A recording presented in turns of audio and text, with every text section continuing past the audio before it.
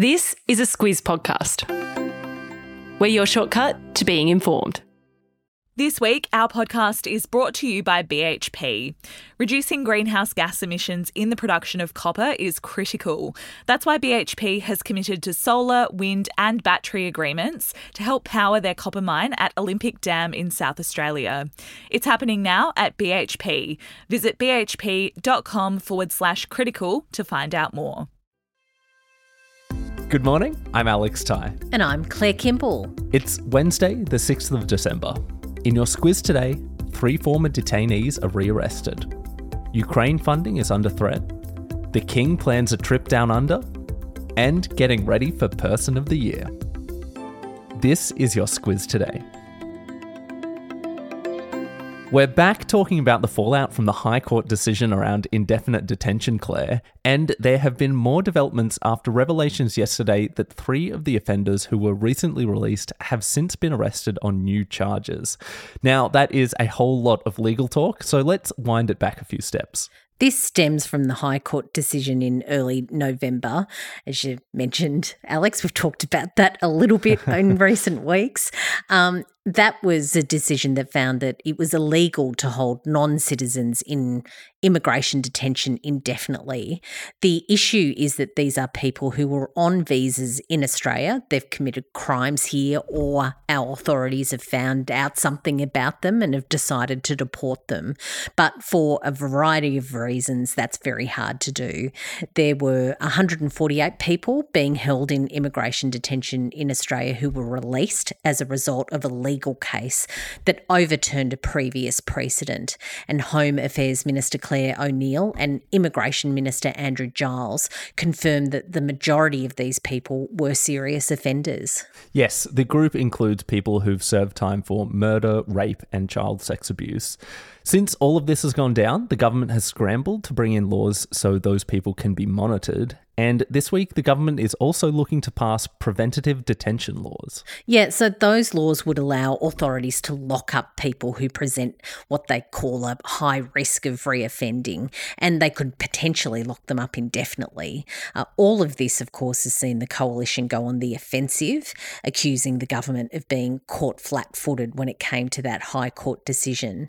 And with yesterday's news about the rearrest of those 3 former detainees on new charges since their release from immigration detention, the coalition has demanded that Ministers O'Neill and Giles resign. Yesterday, the coalition's immigration spokesman Dan Tehan said they need to own up to their disastrous handling of this issue. Those preventative detention laws are expected to pass Parliament this week with the support of the coalition, but the Greens say the major parties are on a, quote, race to the bottom. Looking overseas now, the White House has warned that it is running out of money to be able to support Ukraine in defending itself against Russia. They've said that if they can no longer send weapons and funding, it will, quote, kneecap Ukraine on the battlefield. There's a bit of a political backstory to this one.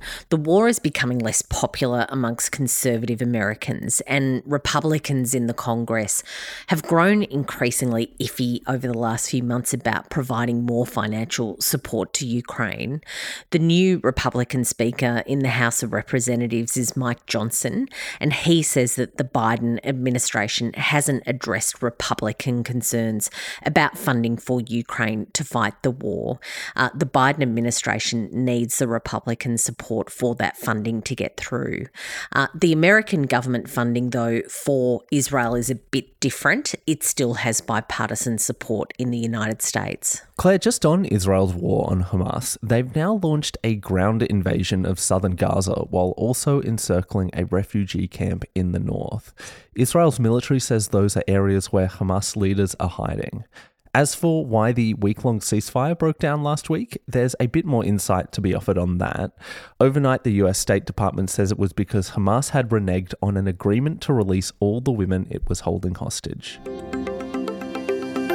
Let's take a bit of an economic detour, Claire, because the price of gold has just hit an all-time high. It is currently selling at over US $2,000 per ounce, which to translate is over 3,000 Aussie dollars for about 28 grams of gold. Yeah, and gold, what I know about the gold market, you could put on the back of a postage stamp. But what the experts say is that it's an indicator of the global economic mood. The reason that gold has really gone up in value to, as you say, its highest level ever, is that it's seen as a safe investment, particularly in these economic uncertain and tricky times. Prices leapt after the 7 October invasion of Israel by Hamas. The question mark there is what, of course, that happens to oil supplies and all sorts of things that could really affect the global economy. Also buoying up the price and the price of other commodities and investments was a speech by Jerome Powell. He is the US central banker. He suggested that interest rate hikes in the US might be finished. Speaking of interest rate hikes, yesterday Australia's Reserve Bank acted as predicted. They decided to hold the cash rate at its current level, 4.35%. This week, our podcast is brought to you by Aware Super, one of Australia's most awarded super funds. It can be hard to know where the best place to grow your super is, but with awards like CanStar's Outstanding Value 3 years in a row and Money Magazine's 2024 Ultra Long-Term Performance, Aware Super's 1.1 million members can be confident their super is in good hands. Visit aware.com.au/awards to find out more. Awards are only one consideration. Read the PDS and TMD on the website. Roll out the purple carpets and polish the silverware, Claire, because His Royal Highness King Charles and Queen Camilla are coming down under, according to some new media reports. Yeah, and if you've got a corgi, you might get it out and give it a bit of a wash and a spruce up as well. Of course, it'll be our first in-person hello from King Charles and Queen Camilla since becoming our official head of state.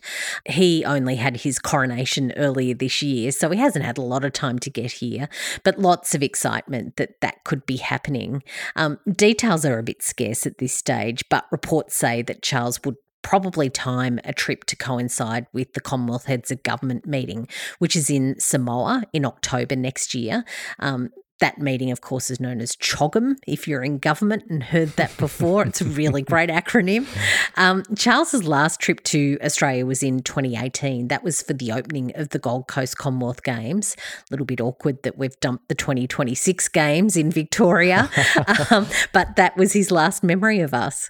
Just on those games, Claire, another awkward moment. The UK government yesterday was fairly blunt. They said that they will not step in to save the Commonwealth Games if they cannot find a new host city for 2026. I love a good end-of-year list, and one that always makes headlines is Time Magazine's Person of the Year announcement. Now, Claire, something that does come up every year is that this award is not meant to be an endorsement of the person, but rather just saying who is the most influential.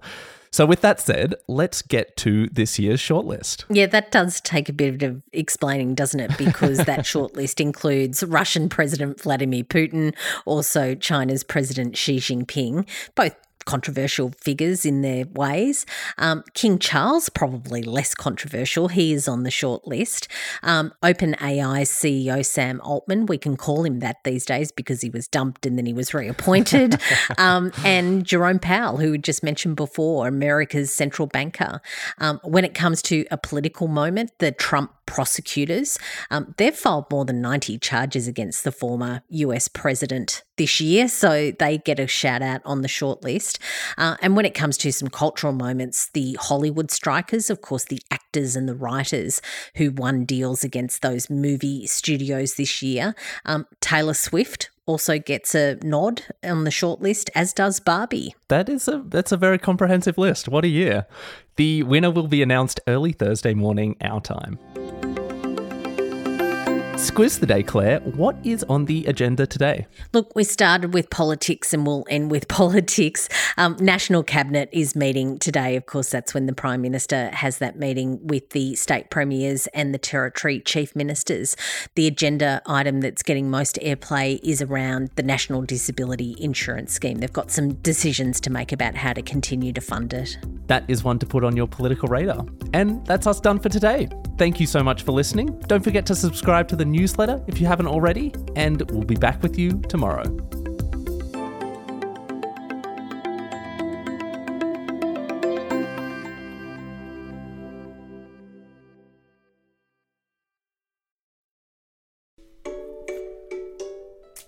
Hello, it's Bryce here from Squiz Kids.